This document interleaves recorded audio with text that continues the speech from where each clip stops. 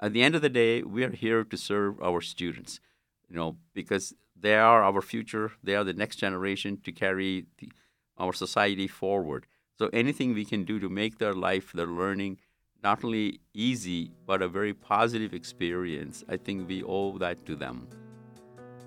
In this episode of Sagebrushers, we welcome Vice President for Information Technology for the University, Dr. Sasi Pillay. I'm Brian Sandoval. I'm a proud graduate and president of the University of Nevada, and I'm your host of Sagebrushers. Dr. Pillay is an experienced senior leader for information technology services, serving for over 27 years in various positions across academia and government agencies.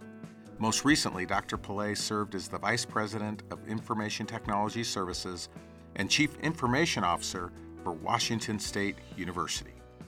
Prior to that, he served as the Chief Information Officer for the National Aeronautics and Space Administration, NASA, of course, John H. Glenn Research Center, and then as the Chief Technology Officer for NASA. Today's podcast is being recorded at the Reynolds School of Journalism on our university's campus.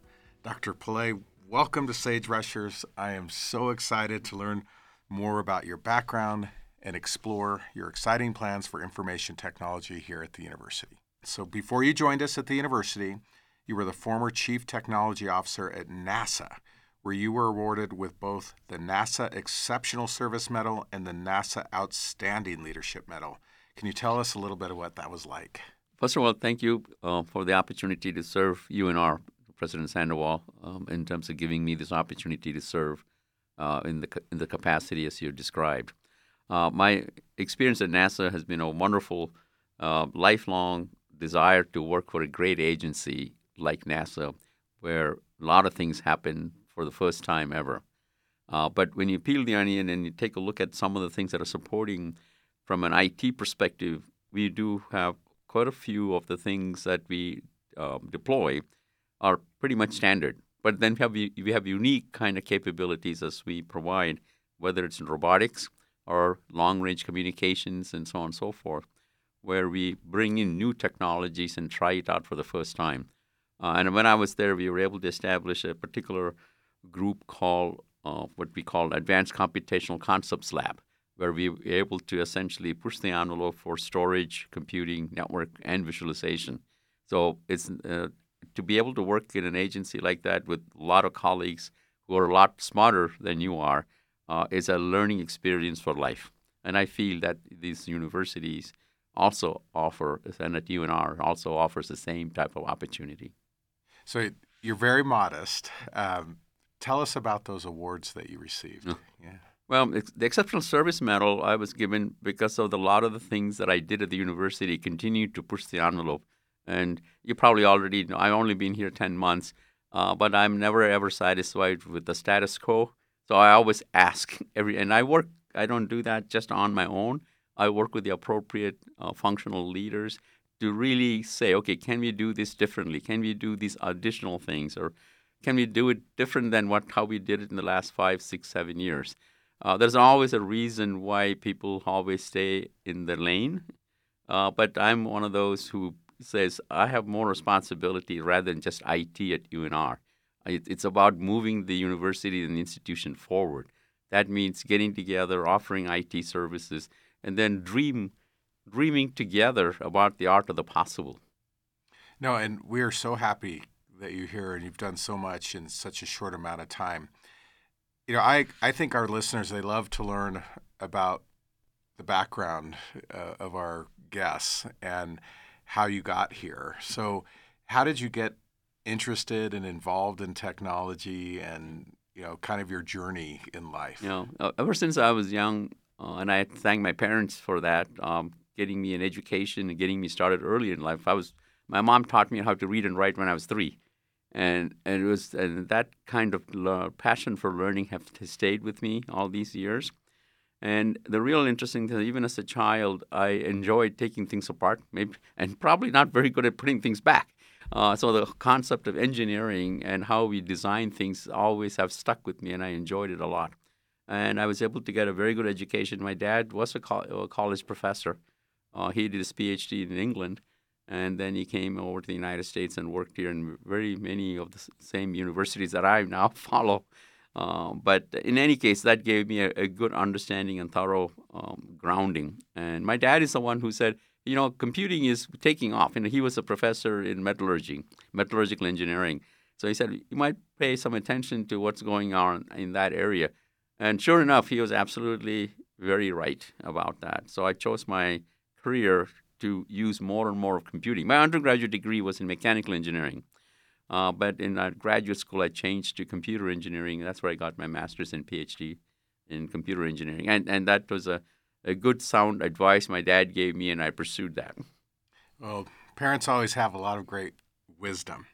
So your overall approach throughout your career is always focused on the end user. How do you see that taking shape here at the university? Yeah. So I always believe information technology is an enabling component. And let's face it, in this day and age, it'll be very difficult to do anything without technology. In fact, whether you are a dirt hauling company or you are pushing the envelope in new technologies for vaccines or looking at new communication systems in deep space, you are always relying on technology, particularly information technology, to deliver those results. So my saying is that you always have to be, no matter what your business is, you have to be a technology company. Whether you're ordering food or not, it's an essential component of your success. Because with the technology behind you, you can reimagine new ways of serving your customers. At the end of the day, we are here to serve our students, because they are our future. They are the next generation to carry our society forward. So anything we can do to make their life, their learning, not only easy, but a very positive experience, I think we owe that to them. So anything that we can do collaboratively together across all these departments we have, schools and colleges, and using IT to enable that collaboration and that ease of use is absolutely critical. Well, and that's a great segue to what I want to talk about, because obviously people are reading about artificial intelligence or AI in the news. They're seeing it somewhat in their lives. And for many, including me, it can be very intimidating because you're afraid of what you don't understand. And, I personally feel we need to embrace artificial intelligence, but more importantly, before we do that, we need to understand it. And so I know we've had conversations about this previously, and it's something that we want to have some conversations on our campus and make our faculty, staff, and particularly our students familiar with it and how it can enhance their lives. So what have you been working on? Okay. Yeah, great question. So, with your support, President, we have now established a group of about 25 individuals across the campus representing various departments, various schools and colleges. And we will be, actually, after the new year begins, we'll be working very earnestly to see how we can actually use AI. And as you mentioned, AI, it has the promise and it also has the perils. Like any technology can be, I say it's dual use. It can be used for good and it can be used for bad. So one of the things we want to do as part of this task force that we have established with your support is to make sure that we are looking at all angles of AI, artificial intelligence on campus, how we can reduce the drudgery of what I would call ordinary work, but at the same time, what we can do to learn about what's possible in the future. But at the same time, we also want to make sure we have a responsibility to educate our next generation students, and teaching them about academic honesty is just as important. So if a student is writing an essay using generative AI, in my mind, we need to allow that, but those ground rules has to be established by the teaching faculty up front. So in other words, use of AI has to be totally transparent. The faculty, if they're going to be using AI for the classes, and also set the ground rules as to whether the students can use AI as well. So in order to not just grading an essay like we historically do, we need to probably take a look at how we are evaluating the students. It might be more taught like a case study in a business school, where everybody submits that and we talk about the positives and negatives and how those essays could be made better. Are the concepts clear? The conclusions? Was there a preamble? What is the problem you're trying to solve? And so many other ways of teaching and learning and evaluation that has to be changed as a result of the advent of technology. Those are the kind of things we want to look at. And then if you're going to be using AI, like I said, we got to be transparent. We got to be careful there is no artificial bias built into it. And let's face it, most of the data we have collected historically comes from one segment of our population. So we have to be careful if you're using that to predict the future, because let's face it, still a majority of the world do not even have access to internet or have the ability for a device to do some of the things that we are talking about, which is ordinary and everyday use in this country or in segments of our society here. So and the data those people supply is a fraction of what the total world's data possibly could be. So it's up to us as we design these large language models to support generative AI. We are cognizant of where our limitations are about using past data. No, and it's absolutely fascinating, and obviously it's not going away. No. And so, given that you're an expert in the field, what do you see 2 years from now, 5 years from now? Is there any way to predict? So it's like learning for a human being, but the learning for AI models are exponential. So these systems are only going to increase and continue to increase in capability. So all the more reason that we are designing with what I would call societal norms in place. And that is a responsibility we have. So being transparent, avoiding bias, and making sure it's addressing the needs of our society is critical. Because it is very easy to, unfortunately, to abuse new technology as well. So we'll shift gears. We could probably spend the entire show talking about that, and it is fascinating. But so back to our campus again. I've heard you have a fellowship program focused on helping our student workers for IT transition into the workforce. Can you elaborate a little bit on that program? Yeah. So we are just in the planning stages of that. We have ad hoc methodologies by which we hire students. We would like to hire students at the sophomore level, and we are completely open. We are not just hiring students who are in computer science, because this is one great way to diversify and create a path and create a pipeline for all people to contribute to IT. So whether you are an art history major or philosophy major, there's still place for you to work as a student in our organization.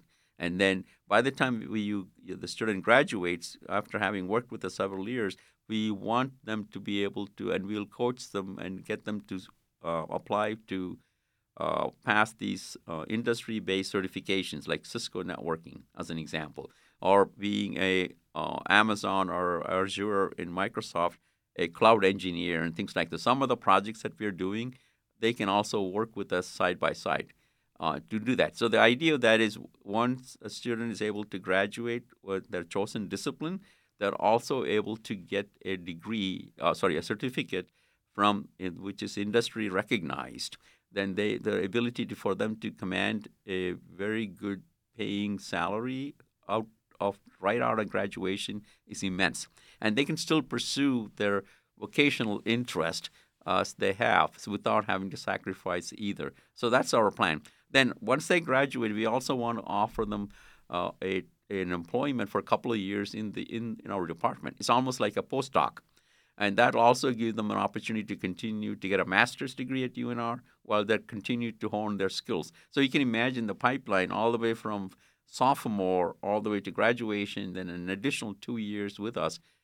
And that employee, if they do decide to leave us, is now fully trained in very many aspects of the practical aspects and the theoretical knowledge they need to be a continuous contributor.